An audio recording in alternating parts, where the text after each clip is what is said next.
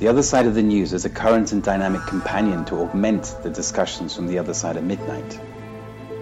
We investigate, explore, and extrapolate facts to gain better understanding of current affairs and events, and thus to bring comfort and calm to our wide international audience. It's a spontaneous commentary based on well-verified references vetted through vigilance and discernment. Our desire is to awaken your imagination with questions that have not been asked, yet need answering. The Other Side of the News is a place where you can come and be with us in community. Learning new things, asking questions, getting compelling answers, and interesting viewpoints. It's about curiosity. We present thought-provoking questions to incite your mind, propelling you to see the world in another way. With clear insights and fresh perspectives on global events. Tune in for a balanced view of the other side of the news.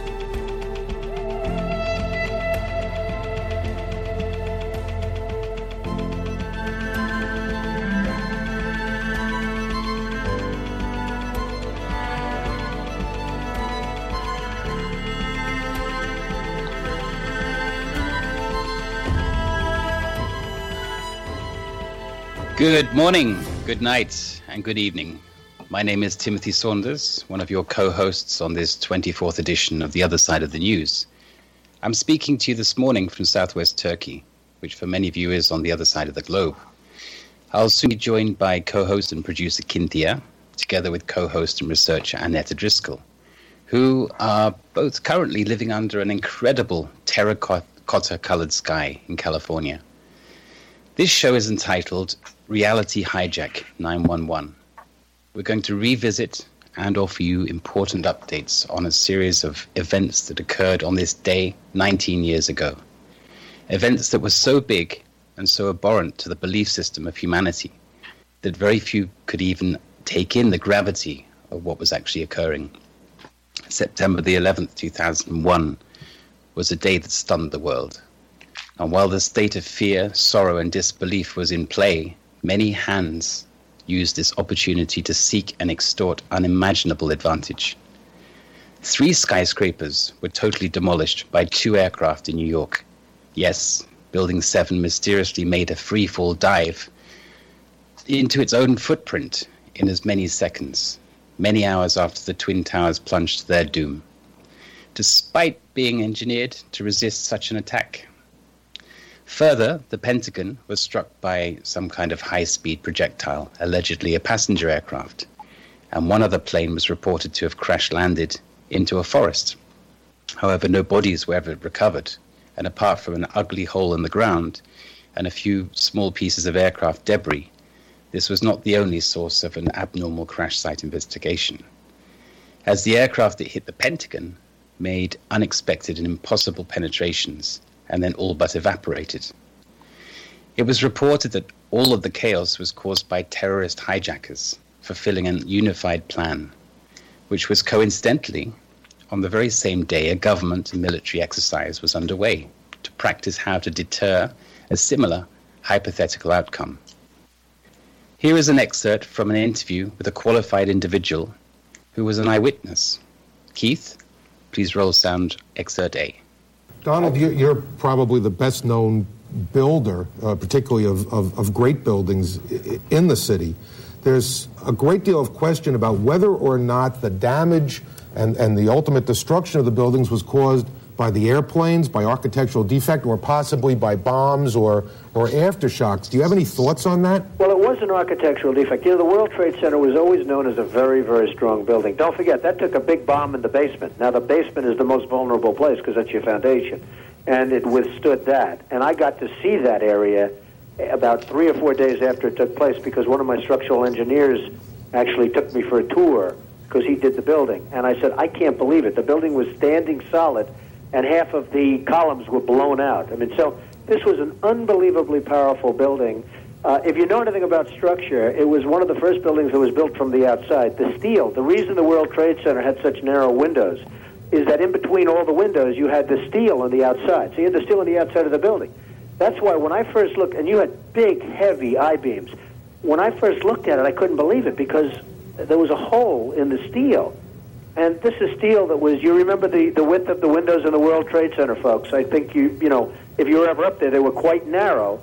And in between was this heavy steel. I said, how could a plane, even a 767 or 747 or whatever it might have been, how could it possibly go through the steel?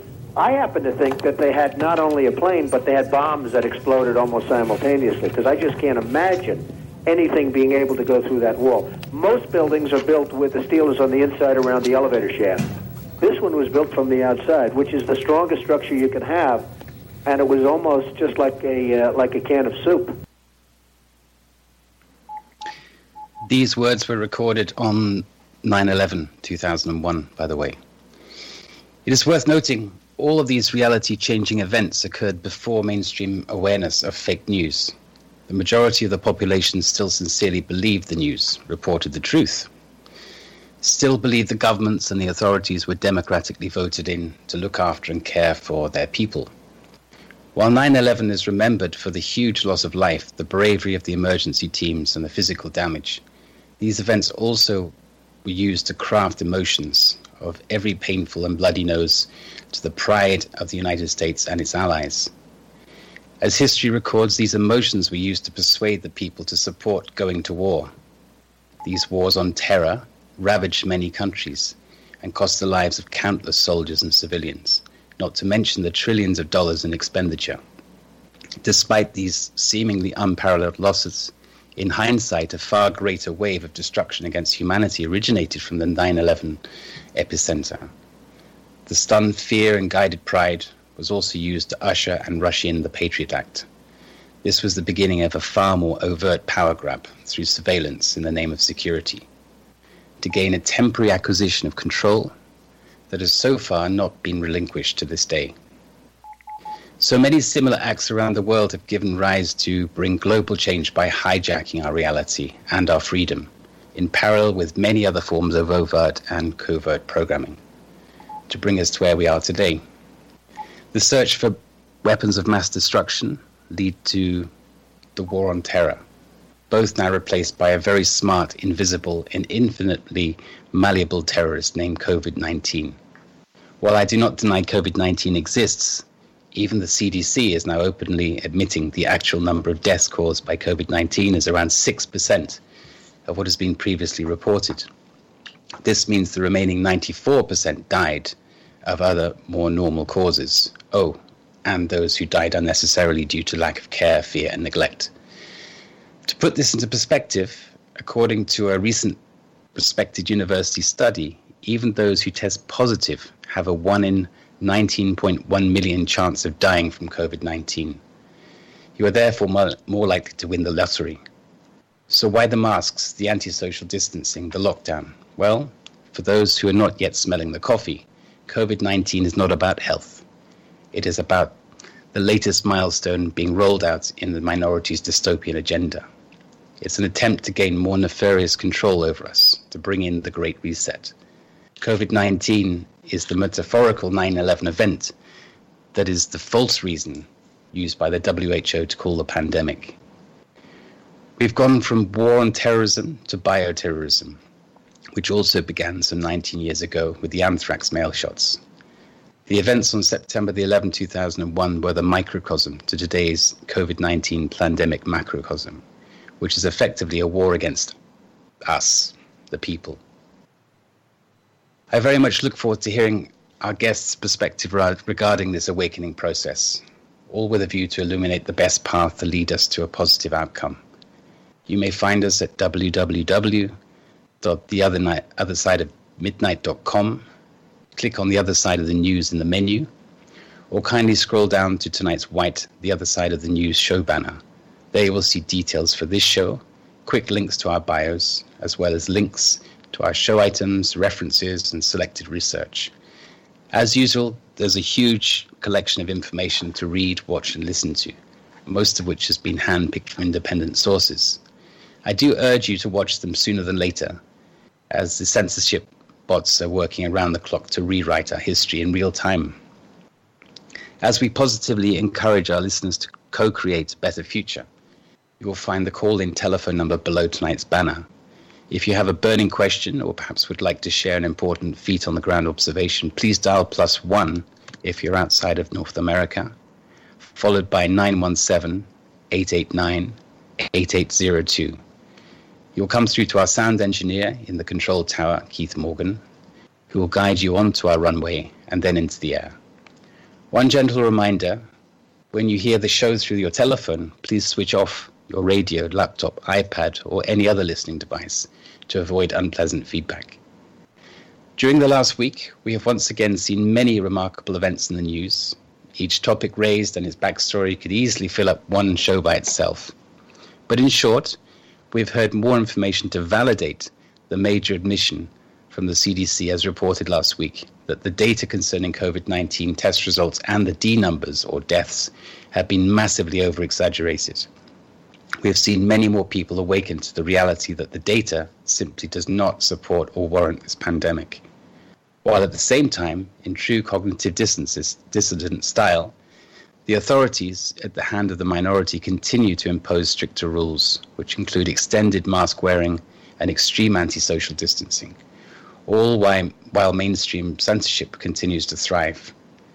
This is most likely a reflection of the increased number of people becoming aware of this pandemic fraud, and possibly because AstraZeneca has announced a major setback with its vaccine trials. Apparently, the vaccine, which is already in production, makes people sick. Now, there's a surprise. Despite the initial unpleasant realization of the truth, you will see there is light at the end of the tunnel.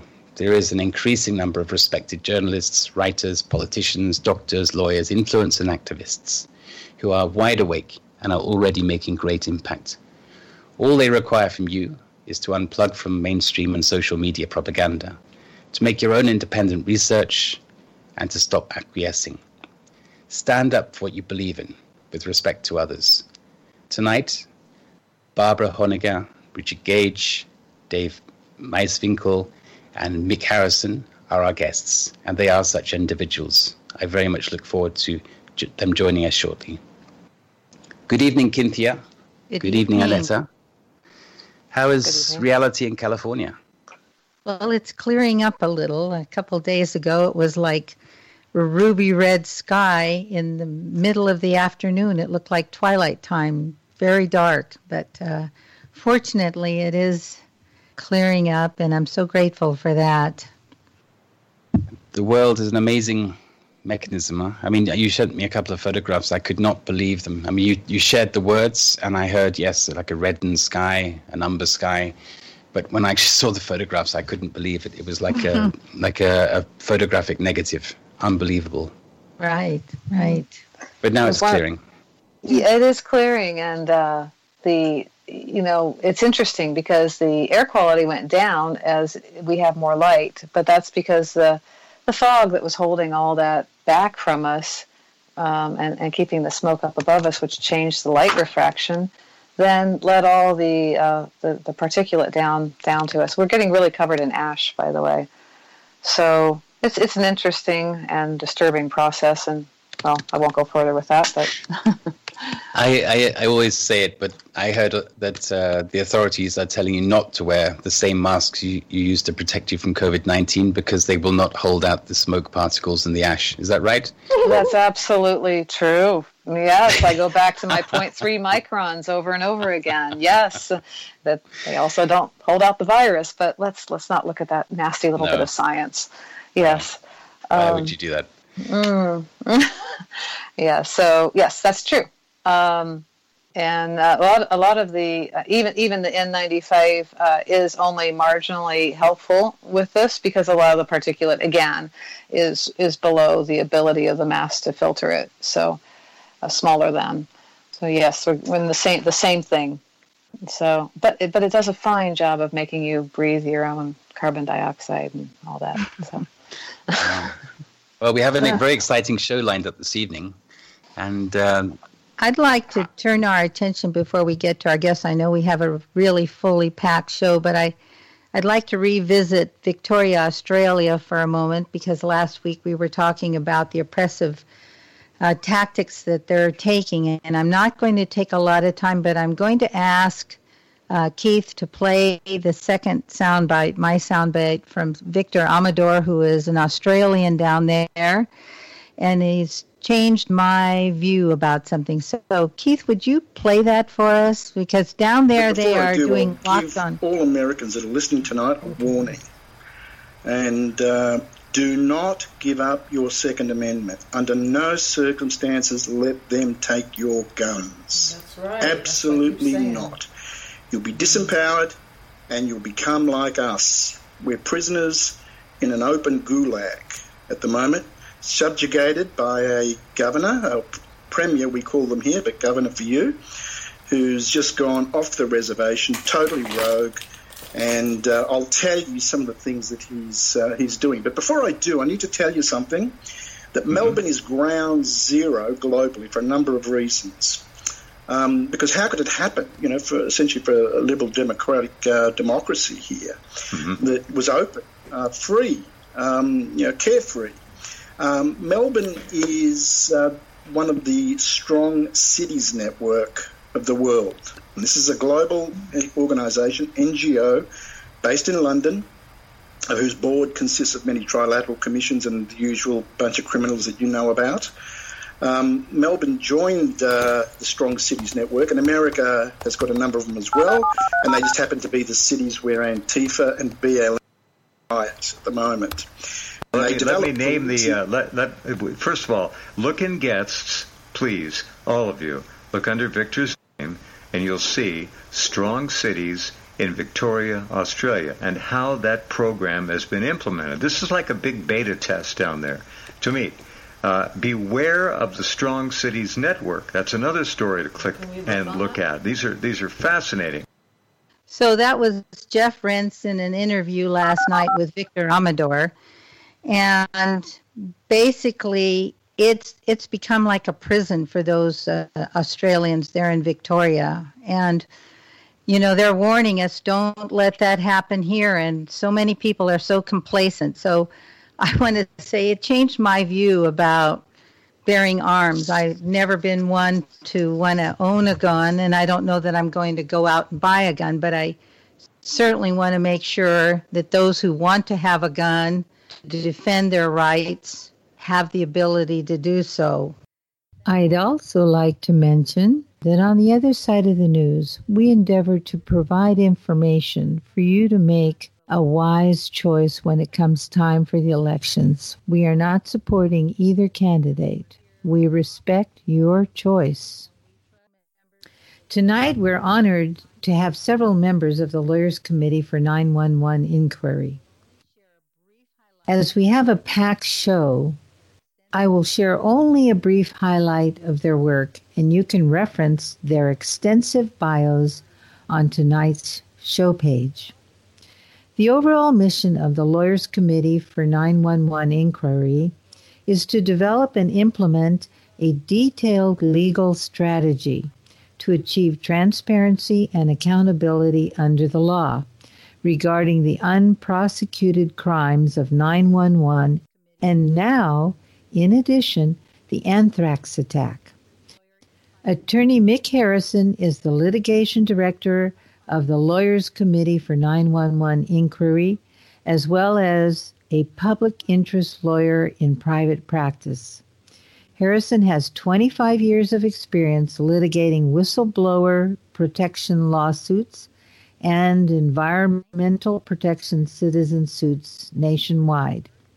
Next, we have David Meiswinkle, a practicing criminal defense attorney in New Jersey since 1989. He is presently the president of and on the board of the Lawyers Committee for 911 Inquiry. Architect Richard Gage is a San Francisco Bay Area architect of 30 years, a member of the American Institute of Architects, and the founder and president of Architects and Engineers for 911 Truth. And, of course, our frequent guest on the other side of midnight, Barbara Honegger, a member of the Grand Jury Petition Drafting Committee. Barbara served as White House policy analyst, Director of the Attorney General's Law Review at the Department of Justice, and from 1995 to 2001 was Senior Military Affairs Journalist at the Naval Postgraduate School, the Department of the Navy.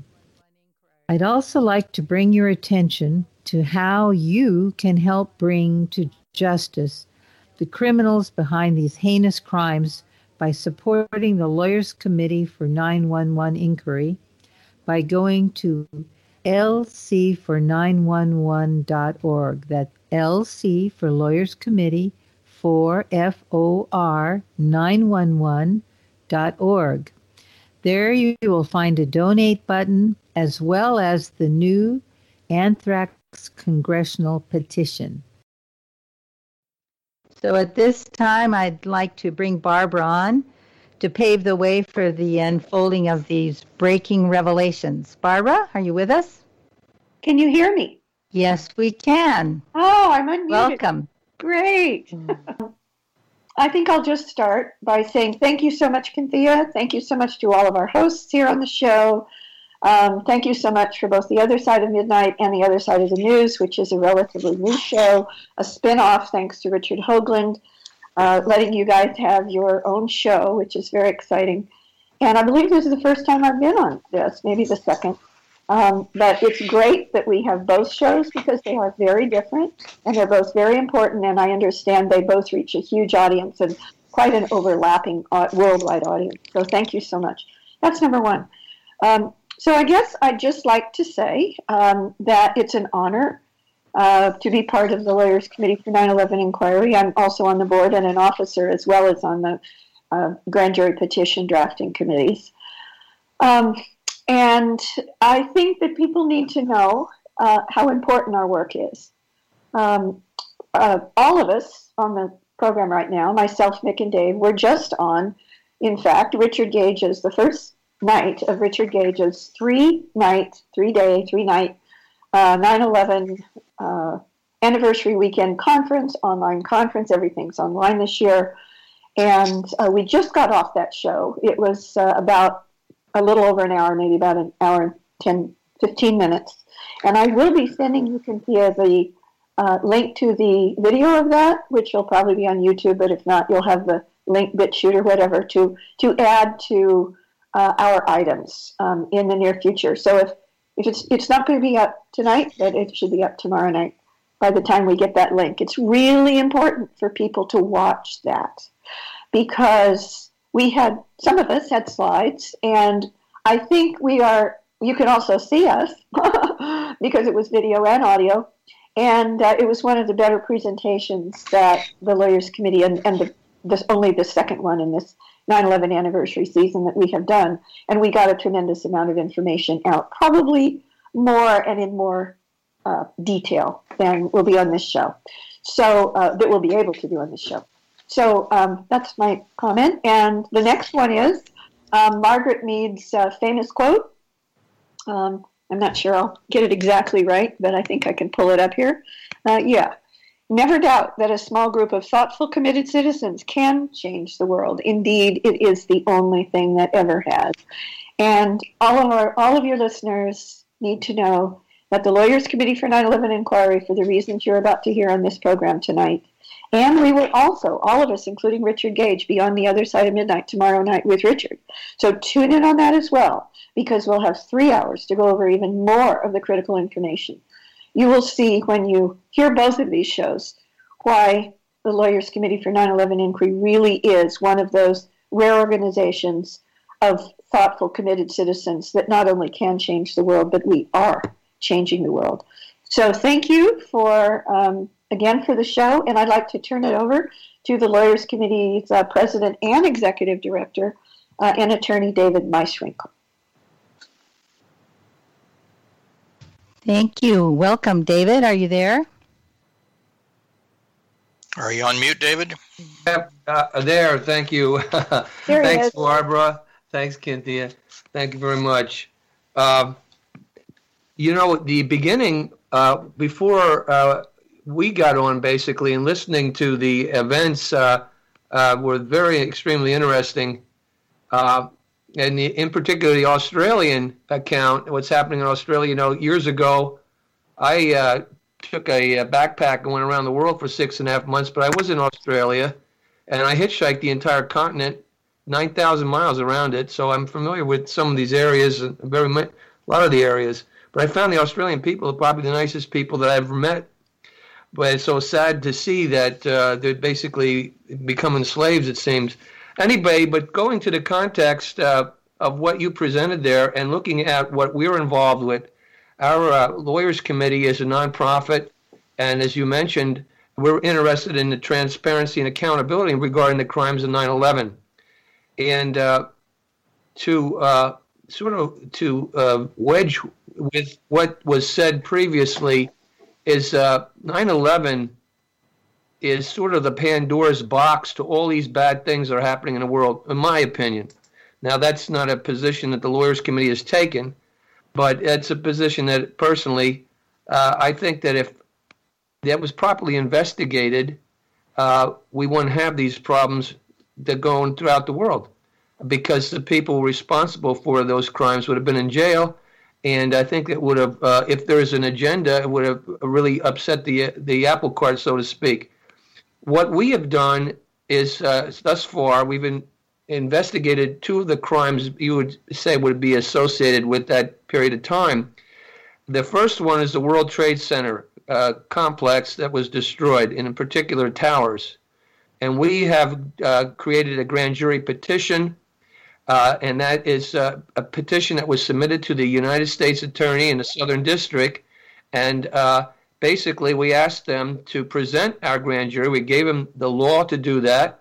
I think it was 18 U.S.C. 3332A, and which says that he is to provide to the grand jury our evidence, which is dispositive of controlled demolition.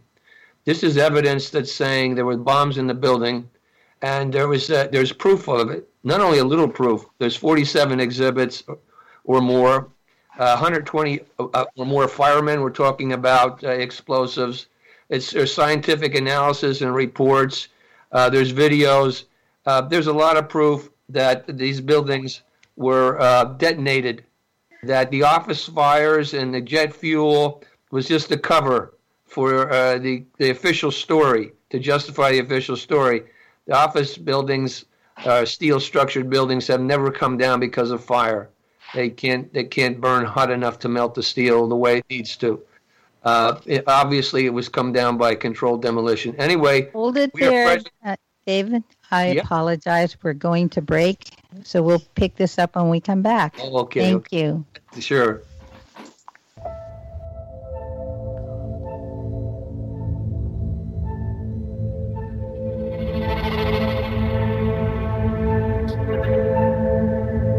The Other Side of the News is a current and dynamic companion to augment the discussions from the other side of midnight. We investigate, explore, and extrapolate facts to gain better understanding of current affairs and events, and thus to bring comfort and calm to our wide international audience. It's a spontaneous commentary based on well-verified references vetted through vigilance and discernment. Our desire is to awaken your imagination with questions that have not been asked, yet need answering. The Other Side of the News is a place where you can come and be with us in community. Learning new things, asking questions, getting compelling answers, and interesting viewpoints. It's about curiosity. We present thought-provoking questions to incite your mind, propelling you to see the world in another way. With clear insights and fresh perspectives on global events. Tune in for a balanced view of the other side of the news.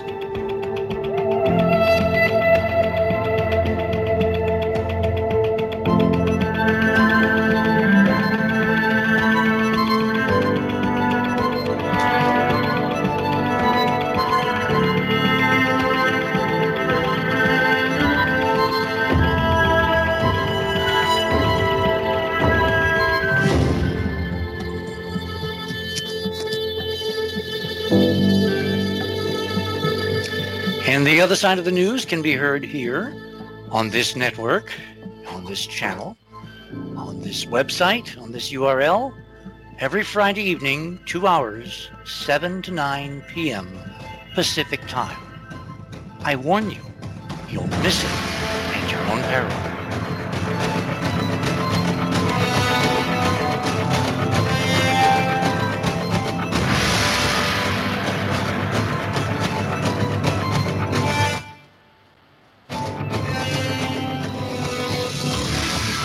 Welcome back to the other side of the news. And this is Annetta, and I needed to pick up where David left off here. We kind of had to abruptly cut you off. Sorry about that. So you can pick up where you started, where you left off there. Well, thank you very much. What we were talking about was the World Trade Center towers, and we're with joined up with the architects and engineers as co-plaintiffs with others in a lawsuit to force, it's called a mandamus, federal mandamus lawsuit, to force the U.S. attorney to present the evidence which by law he's supposed to present. And we're waiting for a decision on that any day now. And Mick, our litigation director, can tell you more about that. Now, in addition to the World Trade Center complex, we also have a lawsuit in Washington, D.C. over the 9/11 Review Commission, and having to do with the mandate that Congress basically set up, that the FBI was supposed to assess any evidence that hadn't been considered originally by the original 9/11 Commission. And this was a 7-count lawsuit that dealt with the explosive evidence. It dealt with the high-fivers or the dancing Israelis who it indicated that there may have been some foreknowledge. It dealt with the destruction of that evidence, the photographs we were trying to get through the New Jersey State Police that developed them. It dealt with also a 4th count had to do with the Saudi financing, a 5th count to deal with the Pentagon photos that nobody knew existed, and the cameras that we found out through a FOIA from someone who advised us accordingly. And it has to do with the plane parts. The plane parts have serial numbers, and there's a lot of dispute as to what planes actually hit what buildings and what crashed in Pennsylvania. And then the last one had to do with cell phone communications, because there was cell phone communications, but there's evidence to indicate that cell phone communication can't be made about 8,000 feet. And it seems the FBI changed their position as far as to whether it was cell phones or air phones later on when they had to go to trial with the Moussaoui trial. So that's something that we're appealing to. That's in Washington. But and we have a number of interesting FOIAs that are going on. That's the Freedom of Information Act. But yesterday, we announced for the first time in New York City that we are petitioning Congress over the anthrax poisonings and attack. In 2001, there were 5 people that died from that. There were 17 who became ill from it. And there was 2 U.S. senators that were, we look at it as assassination attempts on Patrick Leahy and Thomas Daxel. They were ones that could be interpreted to be holding up the Patriot Act or wanted to have some amendments or some slower review on it. And at that same time, we had eventually the war in Afghanistan and Iraq. But for those anthrax attacks in that World Trade Center complex being detonated, perhaps none of this would have happened, and the history would be totally different. Now, what we've done is we've made contact and with the head of the Amerithrax investigation at that time, Richard Lambert, who addressed our organization, our group, our anthrax committee, and for at least 3 hours. And he was a whistleblower, and he was the head of the investigation for the FBI, and he left it. And he gave them a 2,000-page report, which no one's seen. He told us that if we want it, we have to go to Congress probably to get it, and we're going to do that. And 16 pages, he indicated that were exculpatory of Bruce Ivins.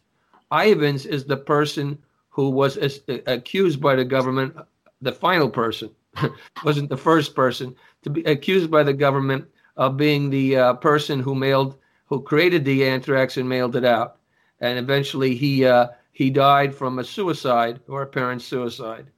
So what we've propounded, or at least announced yesterday, were 3 really bold areas. And again, Mick can flesh these out.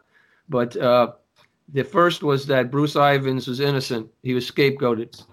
And as I said, he wasn't the first suspect. The first people that they really looked at were the two fellows that worked in Pennsylvania. And those fellows lost their jobs because of the FBI harassment. The second fellow was a doctor in New York. He lost his marriage because of the harassment. The third fellow was a guy who worked for Battelle Memorial. That's basically a military contractor, and formerly with Fort Detrick. And he lost his life. He drank himself to death, or he had a bad liver. The next suspect was Stephen Hatfield.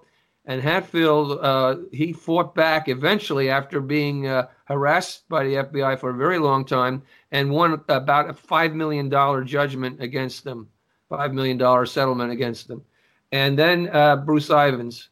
Now, we've made contact with the scientists at Fort Detrick, which is the United States Medical Research Institute of Infectious Diseases. And we have declarations from 4 of the scientists there. 3 of them are colonels. And they stand by Bruce Ivins as being a very good person and not having the capabilities of doing what the government says. At Fort Detrick, they do not manufacture the kind of or create the kind of anthrax that was used in these attacks. They are interested in developing anthrax in a liquid form. These anthrax attacks went out. The first one was about September 18th, I believe, was mailed out. And 3 weeks later, there was a second batch. The first batch went to Tom Brokaw, NBC, CBS, ABC up in New York. The second batch went to the U.S. senators in Washington. And there may have been a third batch, one in between there, that went to a journalist in Florida who died. He was the first person to die on October 5th of 2001. The first suspects were supposedly Al-Qaeda.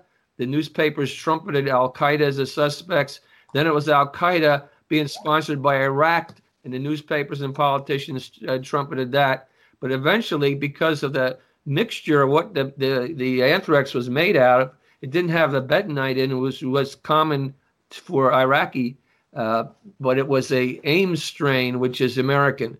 And eventually then all of a sudden it looked like it was some kind of domestic terrorism, and that's why they started to sort of look within the United States.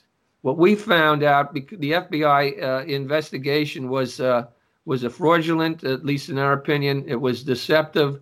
It wasn't honest. It wasn't done in good faith. You might say it was corrupt. And what happened then is that the most likely suspects weren't considered, and that would have been Dugway Proving Ground in Utah, because they made certain kind of anthrax, or had what they call B subtilis, that was found in this murder weapon, the anthrax that the senators got, and also Dugway Proving Ground, and also Battelle Memorial, because they had a form of anthrax that had silicon and tin in microencapsulation, which is a real rarefied form. It's almost like a gas. It just evaporates right out. It comes out right at you out of the envelope. So I don't know if how much time I have and how much time you expect me to. I could talk more, but I don't want to take up Mick's time. So you have to tell me if I've spoken too long. All right. Well, I do have some questions for you. I mean, it's a great background, and I appreciate it. And I think a lot of people, don't know all those parts for sure. There's a bunch of things that we could go through. One thing, I know Timothy's going to talk about it. I just want to emphasize it. He, in his links, he has a absolutely fantastic video. It's something changed. I can't remember the title of it right now. And I'm not with a computer. My computer crapped out this week, so I can't look. But a fantastic video actually detailing many of the things that you just covered as far as the 9/11 goes. Not so much the anthrax, but how all the pieces fit together. And this is just another one of those pieces. I think one of our are things that we'd like to know. I mean, as far as our listeners go, could you talk about a little bit about the symptoms of anthrax and how that works? Well, that's a good point, and maybe Barbara and Mick know. I know it's just from reading the accounts of the people, they just get kind of sick, almost like a bad flu, but it just keeps on getting worse and worse. And the anthrax, there's different types. There's the inhalation anthrax, which is the worst. That's the deadly one, and it's set up. The smaller the spores, these spores are super small. They're a trillion spores per gram. Think of that. What was done, there was a study done as to how many, how large amount of anthrax you can get into an envelope and safely send it to someone to kill them, basically. And the verdict was like 2 grams. So 1 gram, and I believe that probably we're talking even maybe less than 1 gram, but 1 gram in an envelope would have a trillion. Just think about that, a trillion. It's almost hard to believe. We were on a radio show in New York yesterday, and Jason Goodman, the host there, he said, that reminds me of the nanothermite, because see, we in New York City, nanothermite, we believe, was used to bring the buildings down. And that's a high-grade military explosive, but you have to look and find it under a microscope. Basically, you might find some chips maybe here and there. So it's very sophisticated. So what happens is that the little in the inhalation anthrax, it'll infect the lungs, and then there's like a guy, one of the scientists, when they first looked at this Stevens death, they were studying his, the lungs and stuff like that, and they couldn't believe it. He said it looked like just his lungs were teeming with worms. They just grew, so you can't breathe. You just suffocate, and then you just have your liquids and fluids, and you're drowning yourself. Then there's cutaneous, where you can touch it yourself, or somebody can touch you, and you get a scab eventually, a big nasty black scab. And then there's also digestive anthrax, where you can actually eat it. And the most serious in the inhalation, next is digestive. And then the last, you can be cured from it. Now, even inhalation, if you get something like Ciparol right away, you get a antidote that can save you, basically. You may remember a lot of people got sick because of the vaccines claimed during the Gulf War, and they came down with bad results. Because there's imperfections in the vaccines. What you said before about, and you were tying it just together, and maybe it goes off a little bit, but this is a bioweapon attack. And you had mentioned before about COVID being a bioweapon. There are a lot of people that believe that. The Lawyers Committee hasn't taken a position yet on that, and we don't know if we will, but certainly individually we have, we probably all can speak for ourselves.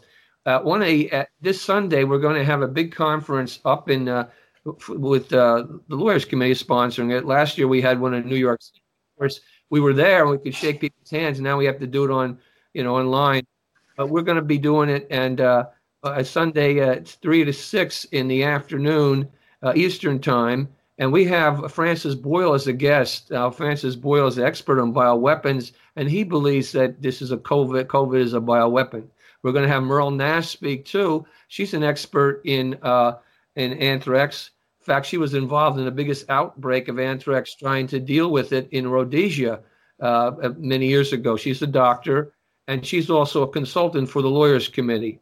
And so we're going to have Bill Binney there. Bill Binney is, Bill Binney is an NSA whistleblower. We're going to have Ray McGovern. He's a CIA whistleblower.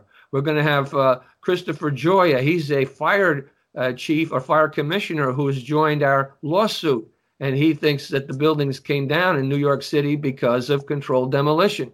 And we're going to have, Barbara will be there speaking, Mick, myself, and Graham McQueen, who wrote a book on the domestic conspiracy in anthrax, is going to be there.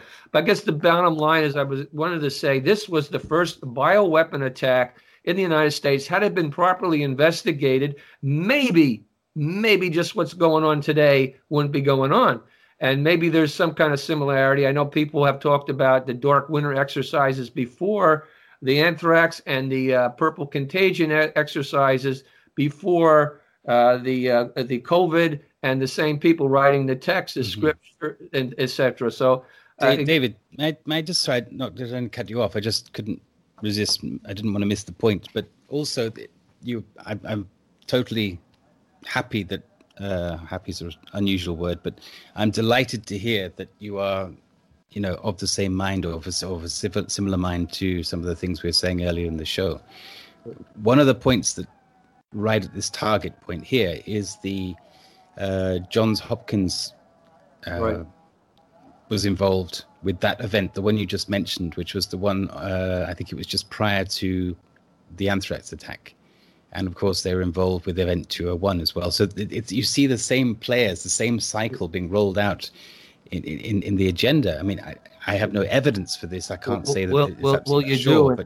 And I can only speak. I'm not speaking on behalf of the Lawyers Committee, because I said we haven't decided on that. What we've decided on is this controlled demolition in the buildings, and that Bruce Ivans was innocent, and that the FBI was deceptive and perhaps corrupt, and that we are petitioning Congress. But as an individual person and as a citizen of the United States, I feel your pain when you talk about that. I mean, I understand the global attack and the Agenda 2030 and or 2021 or whatever you want to call it, and the attempts to undermine the nation state and the family and religion, etc. So this is what you're, I think, describing as what's happening in the world today. And I would say, based on my individual assessment as a United States citizen who's looked into this, you're actually 100% right. This is what's happening. It is really the turning point or a fork in the road for humanity. It's so serious. And when you talk about the COVID and the social distancing and the mask and the lack of scientific proof there, we've seen this with regards to the World Trade Center and with the anthrax, the lack of science. This is the debunking of science, the fraudulent science, or again, you mentioned before, the fake news. So we're dealing with that too. So again, I don't want to take up all the time because you have other speakers here. You haven't heard from Mick yet, Mick Harrison, our litigation director, and you might want to hear from Barbara. But I'm excited about you guys. I'm excited that I hear this. I didn't know you were saying these things, and I wish everyone could hear this. This is another side that people should have. This should be fleshed out, and the patterns of government and abuse should be shown. What we're really concerned about is the Constitution. You mentioned the Second Amendment. Of course, the Second Amendment protects all 10 amendments in the United States, protects your freedom. If you don't have the Second Amendment, you probably become a slave. Hey, Dave, I'd like to just jump in here if I could. It's Barb. And also something you said, very important. I don't think that you and Mick are aware that I was able to get the Westview News ad and article to Cynthia, and it is right at the top of the radio and pictures items. So people can see all of the people in our big Lawyers Committee online event this Sunday, September 13th, 3 to 6 p.m. Eastern Time. And I don't think Dave mentioned it is on this Westview News item that you can pull up from radio and pictures items. But the way that you watch it live, and it's free, is you at or just a minute before 3 p.m. Eastern this Sunday, you would simply, that's 2 days from now, you would simply go to our website, which is LC, stands for Lawyers Committee, LC4, that's FOR, not the number 4, 911, let's see, what is it? LC4 911 Truth, isn't it? I forget. No.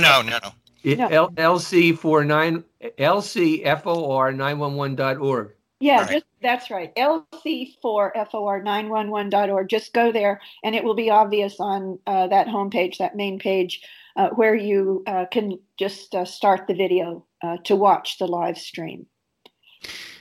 May I just go back to this anthrax thing, because I know that we have a great deal of material to cover and also many more guests to talk with. But this anthrax attack, mail shot, what let's just take a sort of a high altitude look, and if you want to say it off the record and maybe a personal view, I'm also very happy to discuss on that level as well. But what do you think the purpose of this anthrax attack was? Was it to bring in legislation? Was it to make the target Iraq? Because initially what was the chemical you meant? Is it bentonite? Bentonite, excuse me. Initially, it was steered towards an Iraqi origin, when in fact it came back to homeland in the end. But do you think, what was the purpose of the anthrax attack, do you think?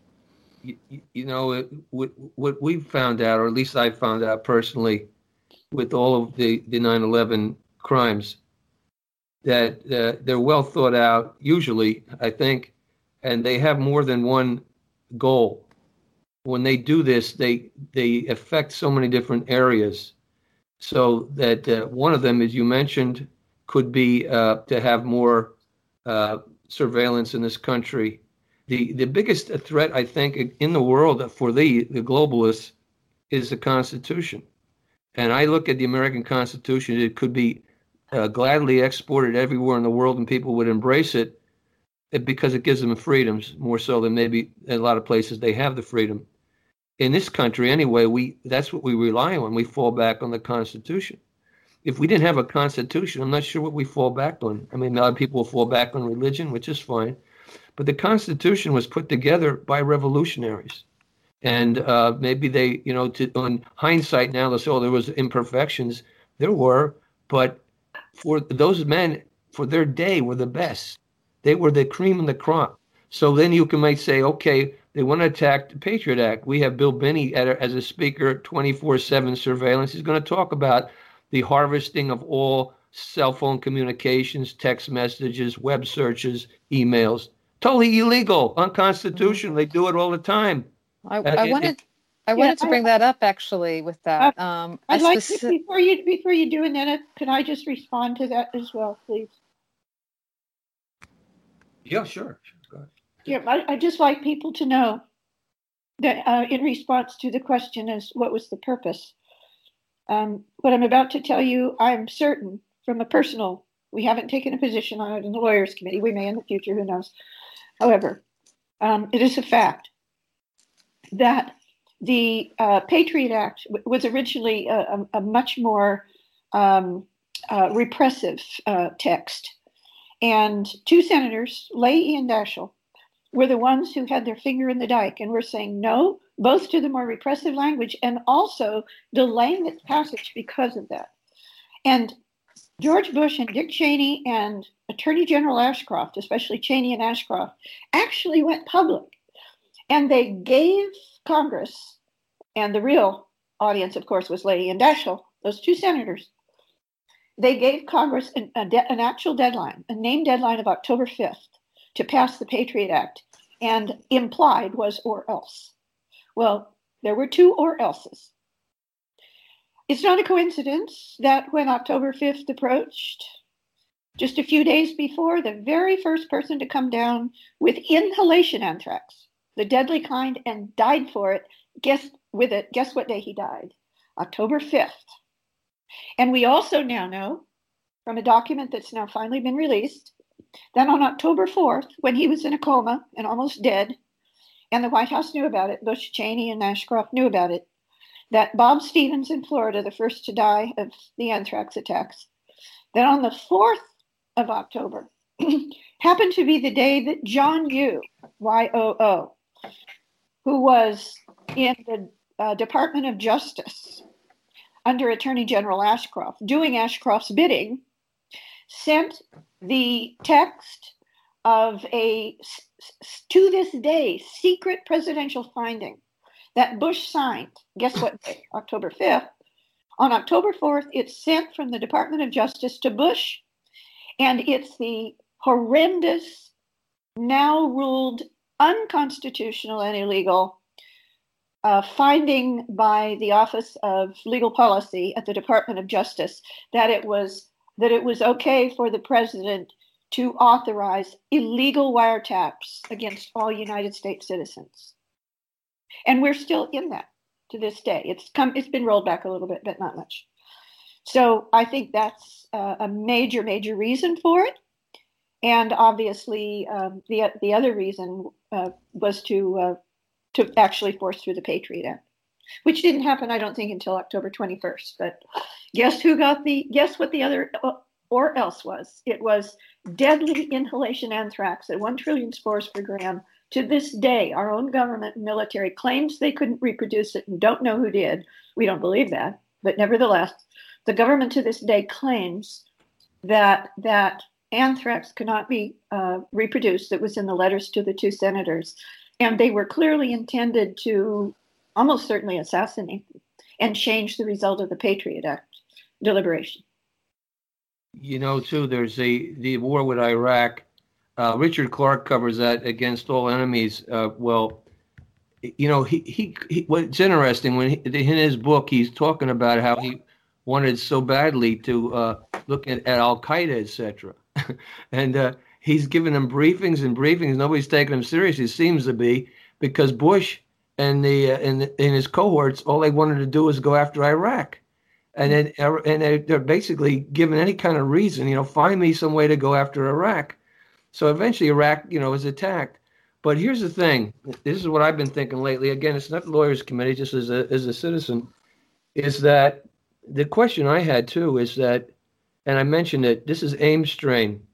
Now, you know, that was kind of stupid to use an AIM strain in the United States, unless, you know, the likely ones that, as we said, the suspects seem to be a Battelle Memorial connected to CIA. At that time, CIA was doing 3 programs, top secret, that nobody knew about, and they were dealing with the bioweapons. And see, at that time, there was a treaty that is still in existence that you're not supposed to create an offensive bioweapon. It's against international agreement. And in order to test vaccines, sometimes you have to do that. At the same time, Russia was doing the same thing, and some other countries. But what we found out, and maybe Mick might recall, there were other countries that had the aims. It could be, you know, again, we're not there yet, but when a likely suspect is too likely, as we go forward here, Dugway and Battelle and the CIA look like there's a connection here. And, you know, the connection is here because of the type of anthrax that was used. The question I asked is, well, these guys are pretty shrewd. Why would they use that kind of anthrax? That has American strength? Yeah, go ahead. I'm very sorry to cut you off, but we have a break coming at the top of the hour. I'm absolutely enthralled and fascinated by what you're saying, but we're just going to take a little break and listen to a promo, some music, and we'll be back very shortly. Sure. Let's hear some more about this fascinating subject.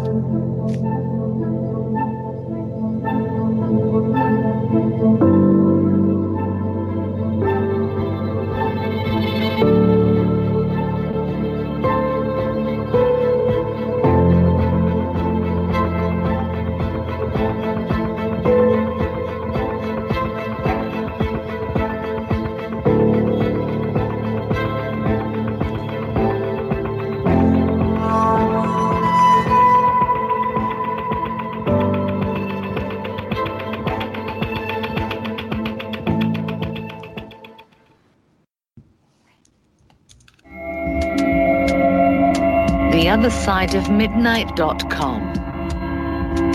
Talk radio with pictures on demand. Liberate your hyperdimensional time scale and non-linearly access over 400 hours of conversation at the cutting edge of science and thought. Join Club 19.5 to get access to exclusive content that fits your interests and time schedule. Filter episodes by guest or subject. Membership costs $9.95 a month, 33 cents a day. Listen while you travel or as an environment to your endeavors. 8 cents an episode, 2.5 cents per hour of content. TheOtherSideOfMidnight.com. Hi, this is Ola Damagod from lightonconspiracies.com. You know, over the years I've done some 500 to 1,000 international interviews, and I just want to say The Other Side of the News is one of my favorite shows, so enjoy.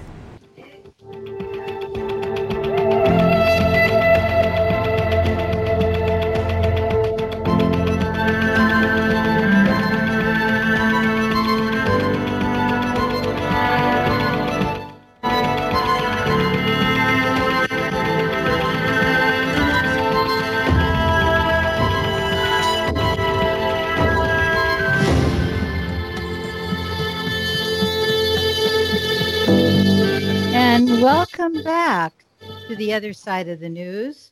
Our show tonight is Reality Hijack 911. Our guests are Mick Harrison, David Meiswinkle, Richard Gage, and Barbara Honegger, co-hosts Timothy Saunders, Annetta Driscoll, and myself, Cynthia. And I'm wanting to bring on the other guests, but before we do, I'd like to bring Annetta back on because she had a thought that I'd like you all to hear. Hi, thank you. So I wanted to talk a little bit before we get totally lost because there's so much stuff to cover here, but I did want to kind of go over a little bit about the history of the Patriot Act. And I know it's a lawyers group, so this shouldn't be too difficult to do.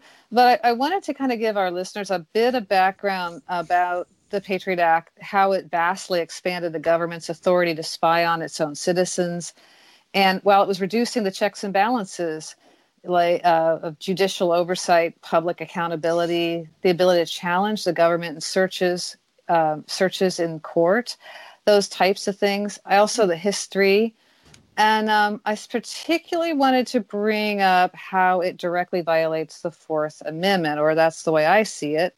And since I'm talking to a bunch of attorneys, I'd love to get your view on that. But, which the Fourth Amendment, in the way I understand this, is it says the government cannot conduct a search without obtaining a warrant and showing probable cause to believe that the person has committed or will commit a crime. So how is this still in place? And, what can we do with this? Mick would be the best person to answer that question. Well, interesting question. And I think there's been a recent court decision. I haven't had a chance to read it. It's so recent that seems to be moving in the direction that you're suggesting, which is, short answer is that the Patriot Act as a statute passed by Congress, of course, has to give way to the Constitution if there's a conflict. And I think this recent court decision found a conflict. So litigation, which is, what I do and what the Lawyers Committee is doing some of on several fronts, is probably the answer initially to solving the problem. Of course, the courts have the power to strike down any statute that violates the Constitution. But the other alternative is, of course, to get Congress to rescind it or amend it to take out the offending unconstitutional parts. That takes a certain critical mass of people and maybe, how should we say, a landslide in an upcoming election to achieve that, which may be possible. So those are the two obvious paths that come to my mind for fixing what is, I think you correctly describe as a significant constitutional problem. Right. Yeah. So anyone who listens to the show knows I kind of have a thing for the Constitution. Well. So, but yeah, I mean, I look at the history of this, the Patriot Act here and how it was slammed through. It was 342 pages. It changed, 15 existing laws, and yet the Senate version of this was given to them without any time to review it. They didn't have any kind of time to debate it. And basically, they were threatened with the thing that if you didn't vote for this and something happened while they were all terrified, only 6 weeks after the incident of 9/11, that that you would be held responsible for any further terrorist acts. And I think that there was, so to the anthrax issue, I think there was a lot more than just that verbal threat of you will be held responsible if you vote against this. You're one of the bad guys. So there was an immense amount of coercion, but there was also this anthrax and some very real. I mean, they snuffed these people, as far as I can tell. And, when we look in hindsight, we look at the way the covering up of reporting that happened along the way, like from the very beginning, there were a lot of things. I remember at the time hearing things, and all of a sudden it would just vanish. It was like it was never said, but it's like, I know I heard that. So what do we do with something like this? I mean, I know you guys are doing something with it, but the reason I ask it in that tense is because I really see the corollary between what is currently happening. We had the boogeyman terrorists, which may or may not have ever existed, and I don't think it did. That's my personal, and then we had the boogeyman virus that may or may not ever have existed. And certainly it isn't what they've told it to be. I mean, the story that we're told, there's pretty much irrefutable proof at this point. So how can we learn from this and stand up to what's currently happening also? Because it's so similar. Well, this is Mick. Let me start, and my colleagues may want to chime in. I think there is a pattern here, and the pattern goes back further than people may think. I guess it started back at least 1963 with the Kennedy assassination, speaking for myself. But in terms of trying to control the public's perception and trying to get away with major crimes to essentially accomplish a coup, first in this country, and then to use the power of this country to, control world resources, which I think is what's involved here. It's still in progress, but seems to be what's involved. You're talking about a pattern over several decades. When I became a lawyer in 1992, I guess it was, and I was working at the Government Accountability Project as a law student a couple years before that. One of my first cases at GAP was to represent EPA scientists who were fighting against a campaign at that point initiated by the administration to essentially politicize science. And that campaign has continued. We've won some battles on it, but it continues. And the anthrax petition that we're filing tonight, or maybe early tomorrow, depending on when we get off this call, is essentially another chapter of that, politicizing science and fake news about science in order to control perception of the American people and control our government, and by using that power to, sort of try to gain global dominance. So the short version of the anthrax attacks, to punctuate what's already been said, is that Senator Leahy and Senator Daschle, who were two of the more rational voices trying to slow down this rush to pass the Patriot Act, they were the targets, two of the primary targets of the second wave of the anthrax letters. A letter was opened in Senator Daschle's office that had the highly sophisticated, highly lethal powdered anthrax. Another letter of the same type, maybe even more lethal, happened to be sequestered and quarantined because of the early attacks being discovered. And so it didn't reach Senator Leahy. It was found in the quarantine mail. But either of these letters could have easily killed those two senators. And it appears that was the goal, was the attempt, was an attempt to assassinate two United States senators to promote a political or a corrupt agenda that we've been talking about. And there was anthrax found in the Supreme Court building, in other Congress people's offices. This is a matter we're still investigating. We have a follow-up filing that we hope to do in a few weeks in October to a federal grand jury on this issue, which we hope to have more evidence gathered by then. But, this may have been not only an attempted assassination, which, by the way, equates to the crime of treason, because you have a domestic attack originated from in the United States we're talking about what the evidence indicates. We're open-minded, but the evidence is strong at the moment. It came from a military source in the U.S. or a military contractor source, and it was used against the United States government and the Congress. That is treason. So that explains, I think, why the FBI wanted to, unfortunately, sort of sweep all that under the rug and talk about a lone wolf, because otherwise it gets very complicated very fast about who was responsible for planning this treason, what was the goal. And, at the moment, those perpetrators are still out there, and whether they're connected to the COVID thing is not, as David and Barb said, something the Lawyers Committee has weighed in on yet, but we're individually concerned about it. We may take it on, but there is a pattern, and the pattern with the anthrax issue is that certain of these corrupt power holders are willing to use even biological weapons, which has been sort of unthinkable even by some of the rogue countries we've criticized in the United States. But these bad actors are willing to use biological weapons, and they're willing to use them against their own people, meaning in the United States, to achieve their political or their corrupt agenda.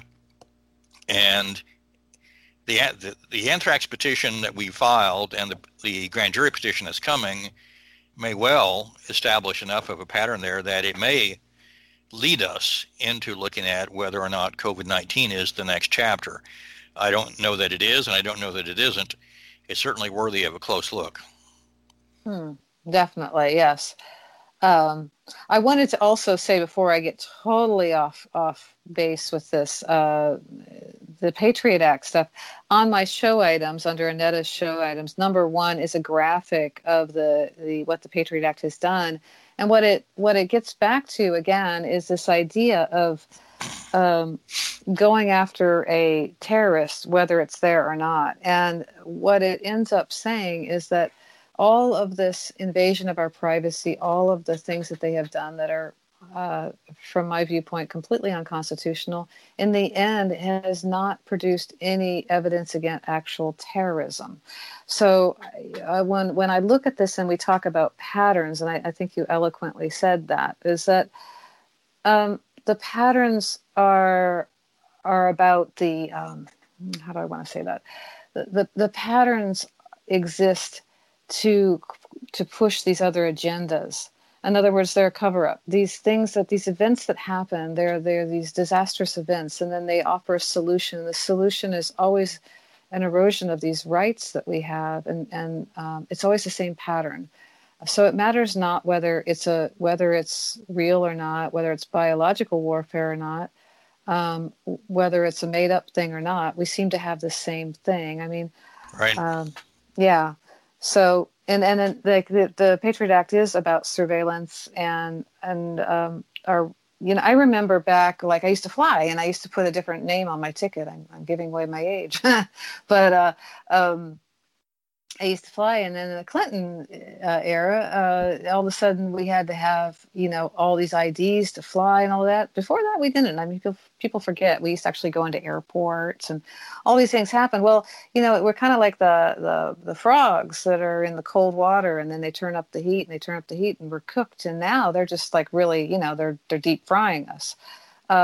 Because we forget these things are taken away piece by piece, little item by little item. And sometimes when we have something like 9/11 and then the anthrax scare right behind it, that they erode enormous amounts of our rights at one time. And I think this is exactly what it's been enormous. We've never had anything like this. It's way overused, the term was unprecedented, but it's unprecedented what we're having right now. Too, is that the scenario they follow all the time is there's a problem, and then there's a reaction to the problem. They cause the problem, and there's a reaction. The people react to it, and then they give you the solution. So on 9/11, you have outright panic and horror, and then you have all these acts coming in, whether it be the TSA acts or with the Homeland Security or the Patriot Act, and you have all these now protections. And if you go back to our founding fathers, it's like when Benjamin Franklin is talking about, the debate between freedom and security. And, if you, for example, you give up your right to have a gun, then you're giving both your rights up. You're not going to be secure. But Jefferson hit on it, again, another founding father. He said, if you want a democracy, you have to be vigilant and educated. And Americans aren't necessarily that vigilant because they're distracted all the time, and they're not educated because they're miseducated by the media, and also sometimes by the schools. But if you have a vigilant, educated population, they would have never got away with this.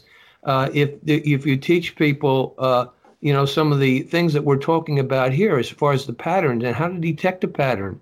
And maybe the first question you should ask when you see something happening that's so terrible is that never count out the government as a possible suspect, because the bottom line is control, and for governments and for people that want to take over, and that's something to always to consider, that the end game. What is the end game? And if the end game is control, then these things are being set up to control people and to maneuver them and manipulate them, and direct history. So Mick mentioned JFK, and that certainly directed history, because he was going to do something about the Vietnam War. And we have this 9/11 thing, that's it redirected history again. And the difference now is that we become enemy combatants, right? Before, it was like a little bit different. But now we are being attacked. It's almost like, in some ways, for years, our country, unfortunately, has been coming down on third world countries and being supporting dictators and things of that nature, and taking their people's freedoms away. Well, now it's come back to haunt us, and to take our freedoms away and attack our Constitution. So a lot of it, I think, if we restudy the founding fathers, we'll see a lot of wisdom in what they said, because they fought a great tyranny, and that's what we have to do in our own ways now. We have a great tyranny before us that's so sophisticated and clever and intelligent, and they think everything out. So we sort of, we have to match that up somehow. And I think what we have to match it up with more than anything, though, is our moral integrity and courage and the love, heart energy. Can defeat them eventually. They overcome the fear which they create, everywhere, in everything they do. Yeah, I can't agree more with that, especially the fear thing. I mean, I think the fear is the virus, by the way. And I know Cynthia and Timothy would both, you guys can chime in here, about us being a battle of the heart. It's like there's forces, there's unseen forces, and we have to wake up to what we actually are, and that we do, even if only in numbers, which I don't believe it's only, but even if only in numbers, we are the majority, they are the minority. And the big thing is to not be complacent. Silence is being compliant. Mm-hmm. Silence is compliance. I think the most important thing is, you're absolutely right. It's the fear that is the goal, because without the fear, there's no control. I didn't mean to rhyme that, even though I did.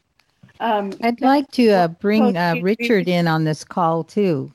Oh, Richard? He's joined us. Richard Gage. Well, hello, you guys. Yeah. Great hello. Welcome, Richard. Doing. Thank you. Good evening, Richard. Hi, guys. Welcome. Hi. So how did we do, Richard, on your conference? Great. We had a wonderful conference. And it was the first time I've ever tried to manage so many things at once. It was overwhelming. But we had a few glitches, but the information was awesome. Mm-hmm. Well, thank Especially you. Especially the anthrax information. Did you guys talk about that yet?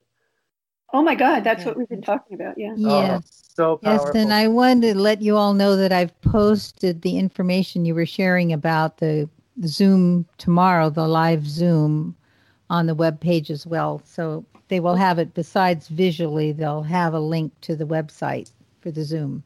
Very good. And I should mention to Dave and Richard and Mick, and I'll do the same, that because we've been preparing for Richard Gage's conference that we just came from before this show and doing the anthrax petition, which is just going out tonight, because of that, we haven't been able to get you items for your Radio with Pictures, but all of us can do that. So for any of the four of us, you guys get to Cynthia by email or email attachment as soon as you can. Any links to articles, to websites, to videos, documentaries, whatever you would like her to put up. And because it's digital, it'll be up there for everybody who goes after this show. And I would like to add that the Friday shows are completely available, the entire show. So your audiences, your listeners, you can share. Anyone can hear the show any time of the day, the complete show with all the links. So yes, I'll gladly put up any information you share with us. Thank you. May I jump in very quickly, because I'd really like to ask a question cold, if I may. Richard, I'm Timothy Saunders. I'm one of the co-hosts, and I've listened and watched your work as I have followed all of your work. But one of the questions I have really about the World Trade Center is, if you take away all of the act of terrorism, if you take away the planes, you take away everything else, as two buildings, as the tallest buildings in the world, was there any fundamental issue with the health of the building? I mean, did they need to come down? Would it have been convenient to just take them down? Was there any convenience there at all, apart from the whole other aspect of this story? For example, yes. Asbestos, or was there a concrete cancer or something? Okay. Yes, there was all kinds of reasons to bring these buildings down. They were only half occupied by the estimates of some researchers. These were white elephants. They couldn't pay people to come in and assume these offices. The issues related more to asbestos, as you mentioned, because any work requires asbestos abatement, which was a $5 billion job in there. And then more than that was the electrical, mechanical, and communication systems. This building was built in the mid-'70s. Yes. And it was a big albatross. And furthermore, since you asked, I don't mention this very often, but we're very aware that there was galvanic corrosion between the aluminum panels on the exterior sheathing, their connection to the steel frame. And yes. I can't supply the evidence for that, but there's another gentleman who's done a lot of research and says that he can. His name is Tom Scott Gordon. Right, and by the way, Cynthia, Tom Scott Gordon has done a letter to President Trump on exactly this, and I will send it to you for the Radio with Pictures items. Thank you, Barbara. Me too, Barb.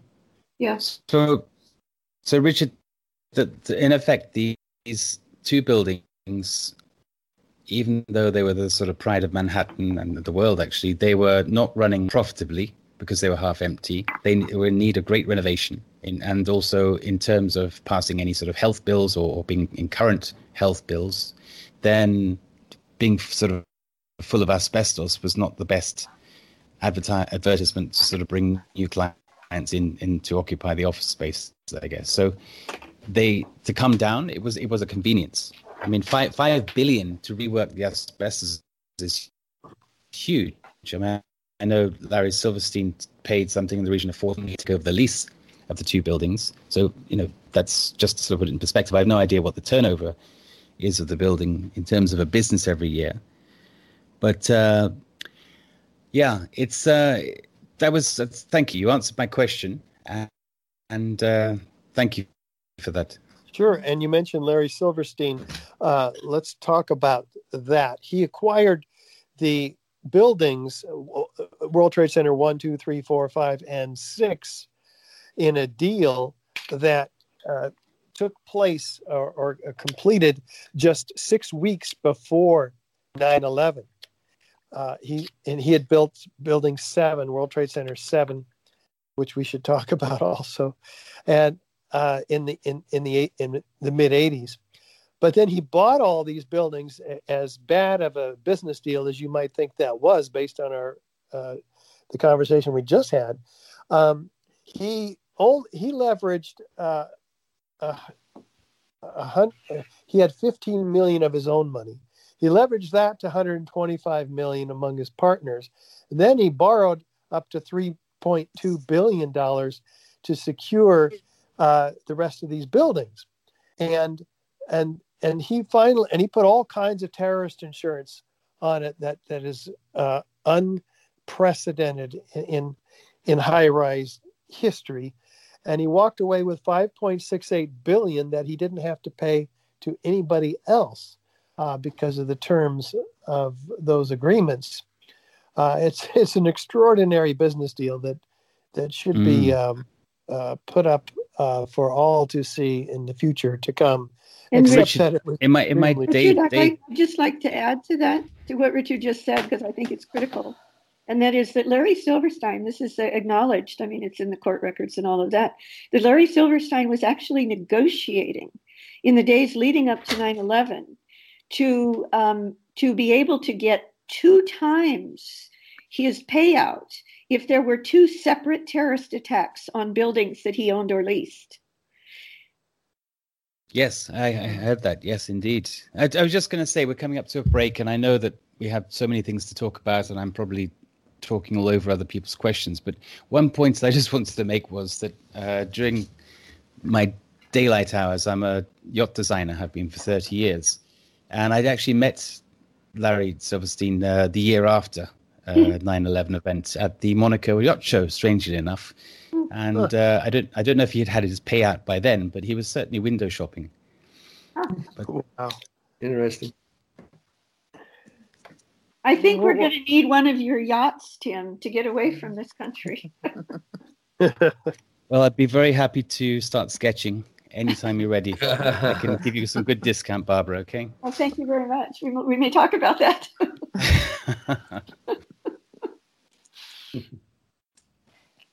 So we're coming up to a break, and we have a couple of minutes still. Lots of, actually, slightly less. But that's fascinating. But so those 2 buildings ordinarily would have been very difficult to bring down because of their close proximity to all the other buildings. So one way or another, if bringing them down was a good decision, then there were 2 ways to do it: the illegal way and the legal way. So I guess they chose the illegal way. In any case, we're coming up to a break. They didn't have a legal way. They were denied permits for demolition from the Port Authority before Silverstein bought them was denied permits from the New York. Oh my gosh! Facilities. So they had no way out to pay. There's no way out. Yeah. That adds another layer, doesn't it? Wow. Yeah. I was going to bring up a bunch of things, but we are right up to the break. And so we need to take that and see you on the other side. So.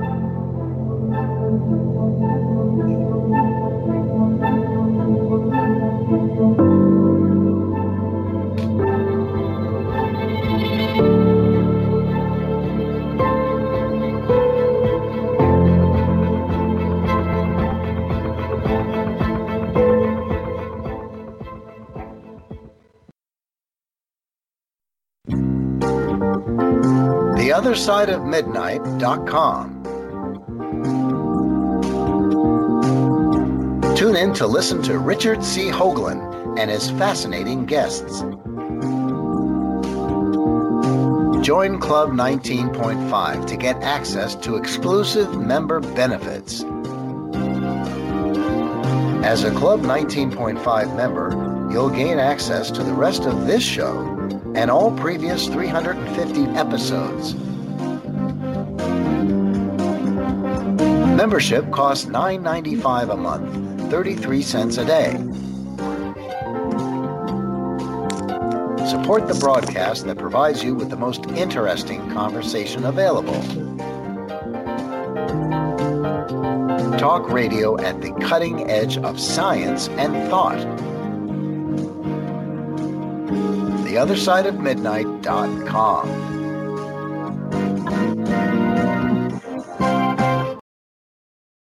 Hi, this is Ted Kuntz from Vaccine Choice Canada. I just want to reach out and express my gratitude to Other Side of the News for all that you guys are doing to empower humanity and bring us to a higher state of consciousness.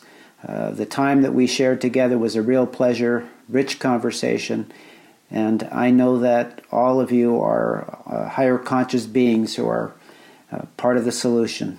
I just want to express my gratitude to Cynthia, Timothy, and Annetta, and your program, The Other Side of the News. You guys are great.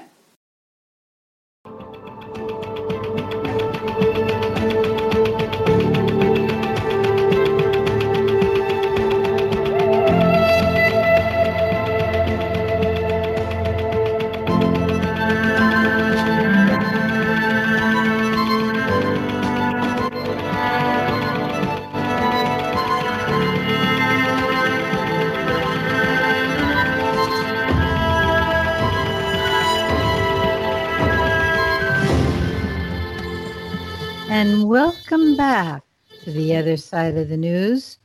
The guests tonight are the Lawyers Committee for the 911 inquiry. And we were just discussing the alternate reasons why the towers came down, and Annetta had another perspective. So Annetta, come on back in. Well, it's not another perspective so much as additional. So, there were a lot of reasons for the building itself, but also, and there was the insurance issue, and there's some other interesting things about the options tradings that occurred, the puts that were put out there. For people that don't understand puts, the put is put out that the insurance it's basically an insurance policy on the stock that ensures that it will will only drop to a certain point, and then it hits this secure level. And that's where the option is. So when you know something's going to drop, you can put a put out there, and you can put a naked put out there for that reason, and make oodles and oodles and oodles of money. So there is evidence that actually that totally happened. But the thing that I wanted to bring up was the massive amount of trading that happened between the two collapses of the towers. And those hard drives and things, they were stored in the building number 7. So we were going to talk about building number 7. But it looks like to me, I mean, I'm just a neophyte in this, but if you want to try to get rid of a lot of evidence, you could do what they did, but it was actually retrieved, those hard drives. So beyond the erosion of rights, which I think was a major player, to have the erosion of our rights, to create fear, again, that same thing we talk about, like the problem, the reaction, the solution, and then the solution's always worse than the problem. So do you have any comments on that, especially in regards to Building 7? Well, let me set up the Building 7 issue in terms of the demolition first, and then others here are more capable to handle the issue about the put options and the Securities and Exchange Commission, which is an incredible story, as one of the tenants in this building. But now Building 7 was a 47-story skyscraper that on the afternoon of 9/11, about 5:20, witnesses hear explosions. And we have half a dozen of these on file here, and we show.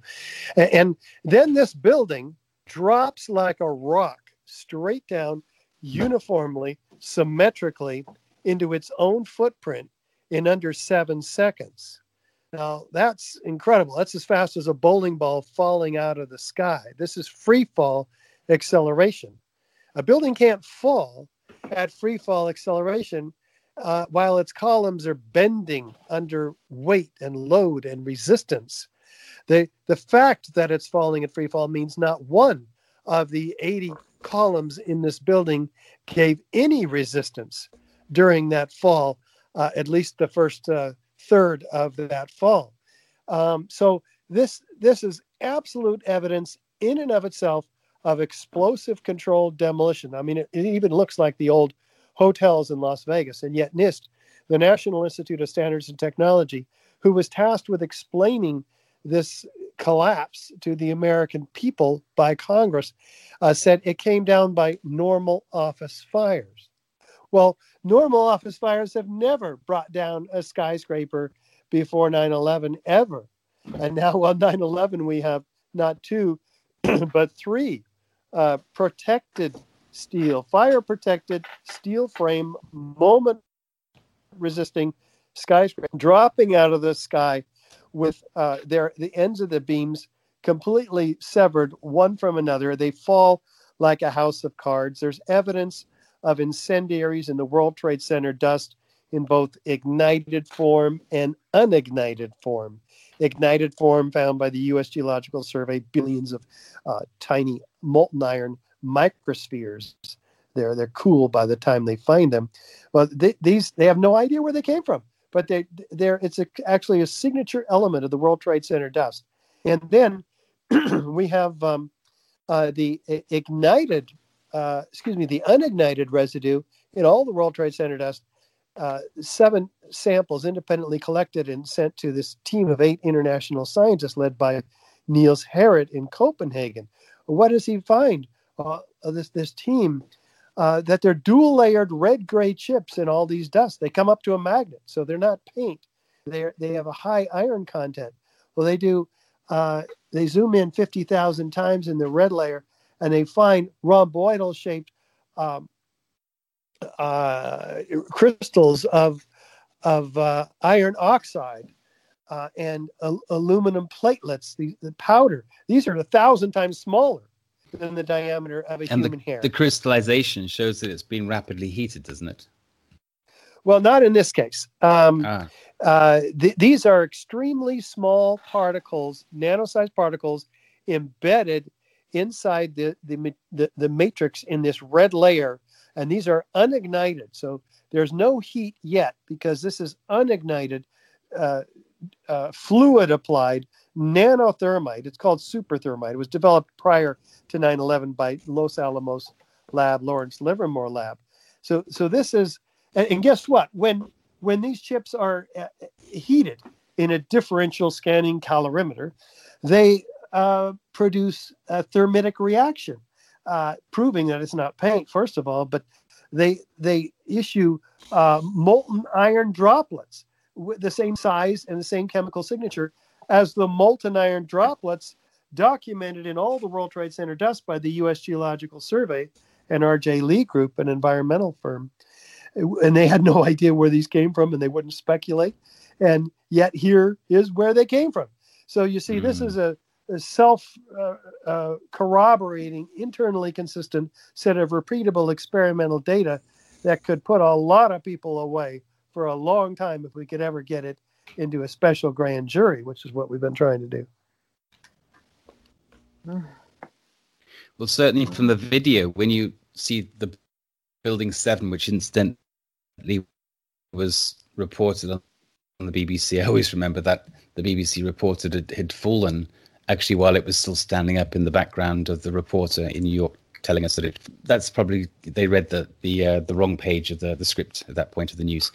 But what's fascinating is that if a demolition company had been brought in to do that demolition, then I think that they would have received a round of applause, because the building came down perfectly. It came down almost exactly on its own footprint. It was almost a free fall in terms of speed, like you say. It was no resistance. So it was a perfect job. I think they would have got a gold star AAA for doing that job. But we're supposed to believe that it happened from some random happening from some 3 office fires, apparently, on one side. Well, actually, what we're supposed to be doing is not knowing about it at all. The American Institute of Architects has 90,000 members, of which I'm a member. They have not issued one bulletin on the collapse of this building by fire. I mean, architects design buildings with fireproofing in order to keep them collapsing from fire. And yet they simply rubber stamped the NIST report, didn't want to deal with it. We asked them to look at all this evidence. They just didn't want to do it. We go to all their conferences all around the country, and we can't, we can't get the leadership's attention, but the rank and file are quite interested. And now with the engineering outreach we're doing with the results of the finite element analysis from Professor Leroy Halsey, who conducted this study and concluded that fire couldn't have brought the building down, but that in order to bring it down like it came down in the videos, it involved the simultaneous removal of all the columns in the building at once, and within a second of each other, the interior followed by the exterior. So this is an amazing and a complete contradiction and damnation of the NIST report itself. And this is further reason why engineering associations and leaders in the field don't want to deal with it. I mean, high-rises are a huge boon to the engineering and architecture societies. They provide most of their funding. So they're just between a rock and a hard place, I guess. So does anyone want to comment on the securities exchange stuff that was going on? Well, this is Mick. I can give a short version. Okay, great. So there are 2 components. One is the put options that were mentioned, and the 9/11 Commission admitted that there was a lot of suspicious trading going on just before 9/11, including what you correctly call basically bets that the stock on United Airlines and American Airlines would go down, which of course they did after their airlines were involved in the attacks, and some of the other hard-hit companies, including one of the major tenants of the Trade Center towers.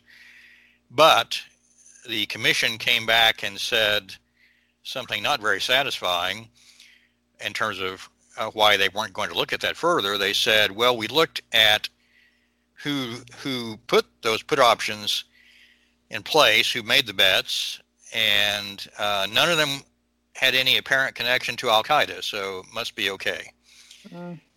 And that sort of begs the question, of course, why would you assume that only Al-Qaeda could have been involved in committing these crimes? That's the purpose of an investigation, is to find out, and yet they started with the presumed position that it was only Al-Qaeda, so that really wasn't much of an investigation.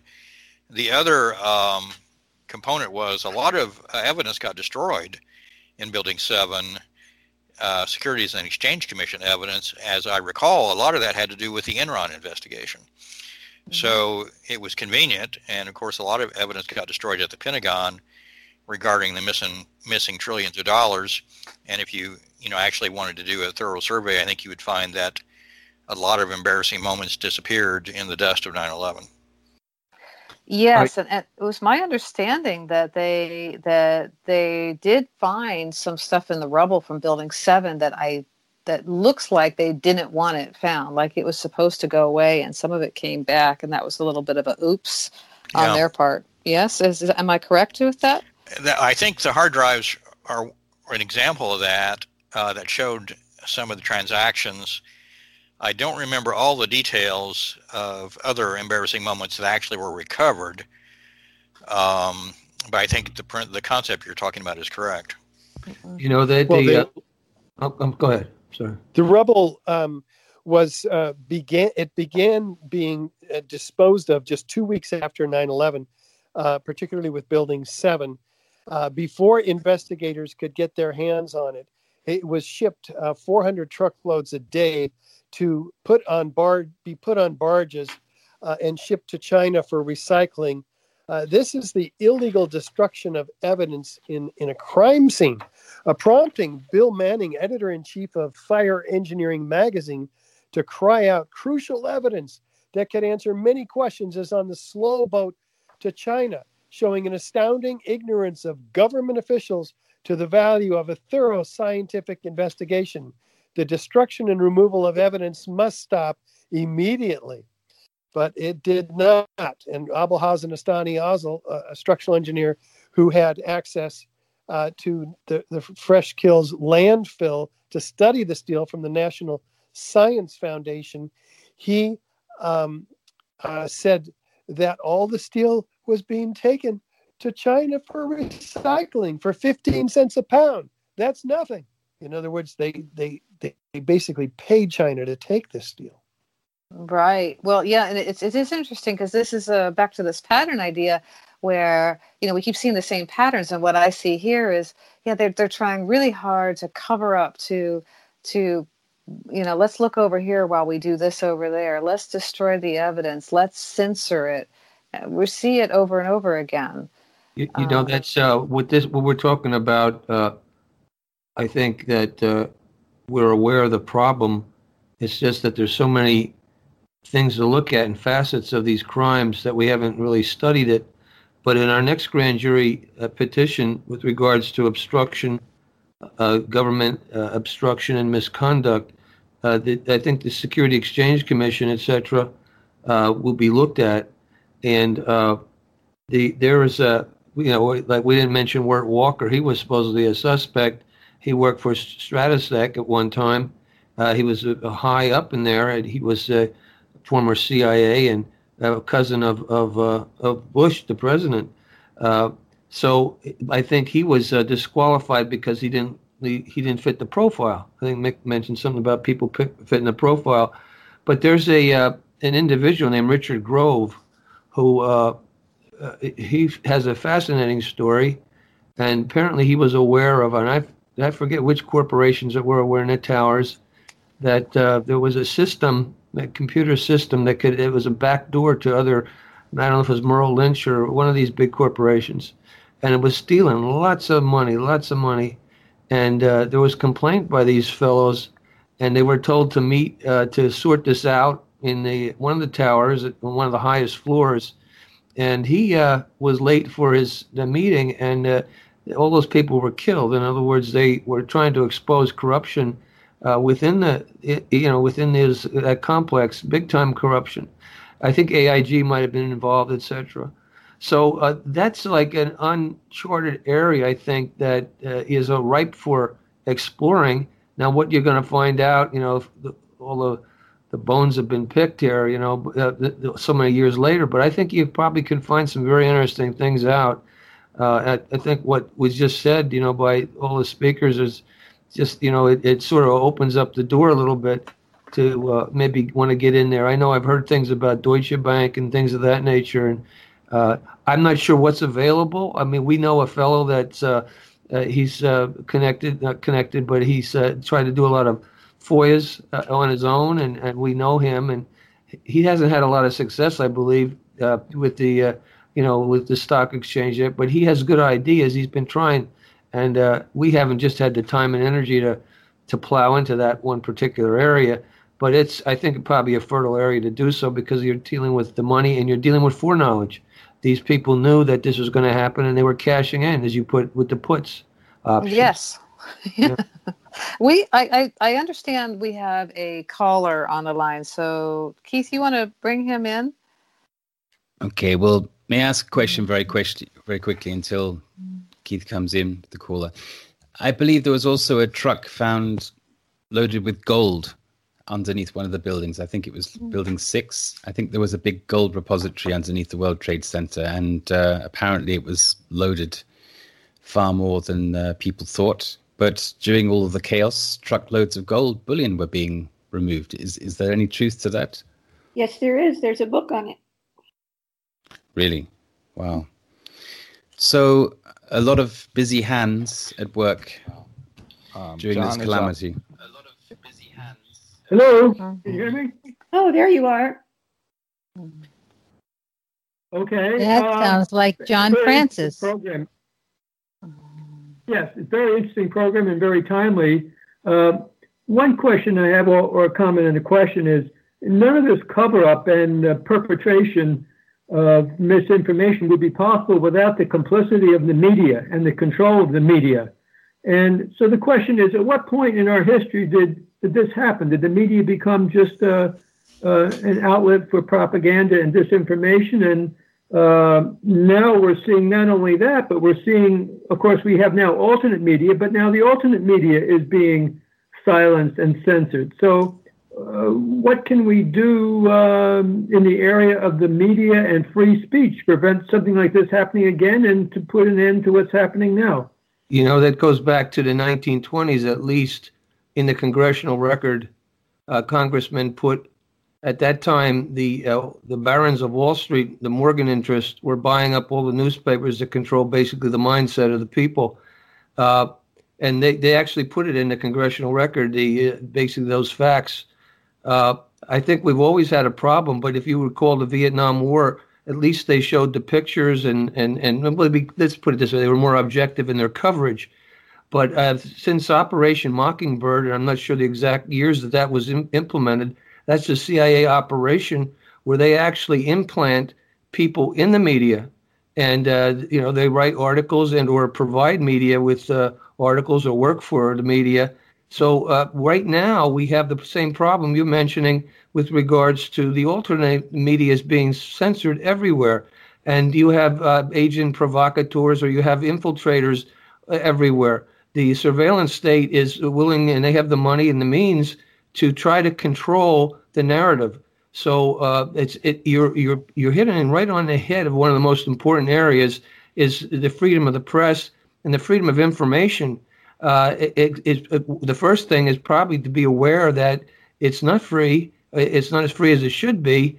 And when Jefferson said, when they set the First Amendment up, they looked at the press as like the fourth estate. The press was going to keep us free, just as some people would say, the right to bear arms is going to keep us free. But if you combine both of them, we're free people. We're not worrying about what's going on here. The problem we see in 9/11, and you're right, it's totally lies. It's all the media puts out. They put out one side.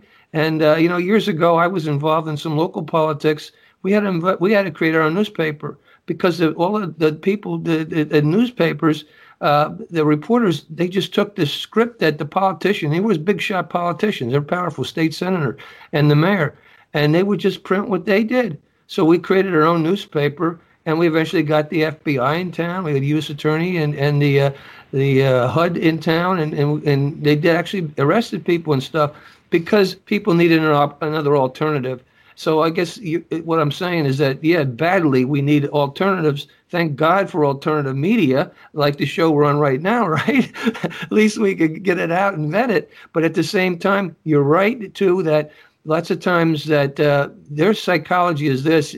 They allow things to happen so you can vet it a little bit. If they close it all down, maybe they think that it's going to explode. So you leave little steam coming off. There's a psychology to this. They're mass manipulators, and they are very astute, in what they're doing. So that's a long answer to your question. I don't know if it answers it, but I look at the Operation Mockingbird, and these people that are controlling the world know they have to control the media, how you think. And that's what they intend to do. They put their billions of dollars into doing that. Yeah, I'd like to answer that question as well. It's Barb, because I have a personal experience that really blew my mind and opened my eyes at the same time. As many of you know, I worked in the West Wing of the White House in the Reagan-Bush senior administration. And the experience that I'm about to tell you gave me the answer to that question, what we can do about it. And that is, I became the first public resignation of conscience from the Reagan-Bush administration from the White House itself. And that resulted in about 10 days of national and international publicity. It was truly mind-blowing. I didn't expect that to happen, but it did. And during this period of time, I was on Good Morning America, Today Show, 60 Minutes, I mean, you name it. I've still got all the tapes. And during that period of time, I was invited to go to the TV studio of Der Spiegel, which is really arguably probably the most respected newspaper, magazine, actually. I think it's a weekly magazine like Time or Newsweek in Germany. And so I went there, and I met the guy who interviewed me also did a series of articles. He was very serious about the October surprise, which is what I later was revealing, the truth behind the Iran side of Iran-Contra. To make a long story short, what happened is that about 3 weeks before the 1988 election between Dukakis and Bush Sr., I'd already been putting out the truth that Bush Sr. had stolen the 1980 election from Carter with his treasonous deal with the Khomeini regime. And there was a press conference at the National Press Club. There were only two speakers. There was myself as the whistleblower on the October surprise, what was really going on with Iran-Contra, the Iran side of Iran-Contra, and Terry Reid. If you recognize him, he was the whistleblower on the CIA drug running down to the Nicaraguans and back. Okay, so the two of us, and we were put on, by the way, by Ray McGovern organization, Veterans Intelligence Professional Sanity. I was sponsored by them for this press conference. Hey, Barb. Yeah. You got a 2-minute warning to close. Okay, 30 seconds. So the bottom line is we held this press conference and the media from the world came, every single television station. They had to keep taking down the dividers between the walls.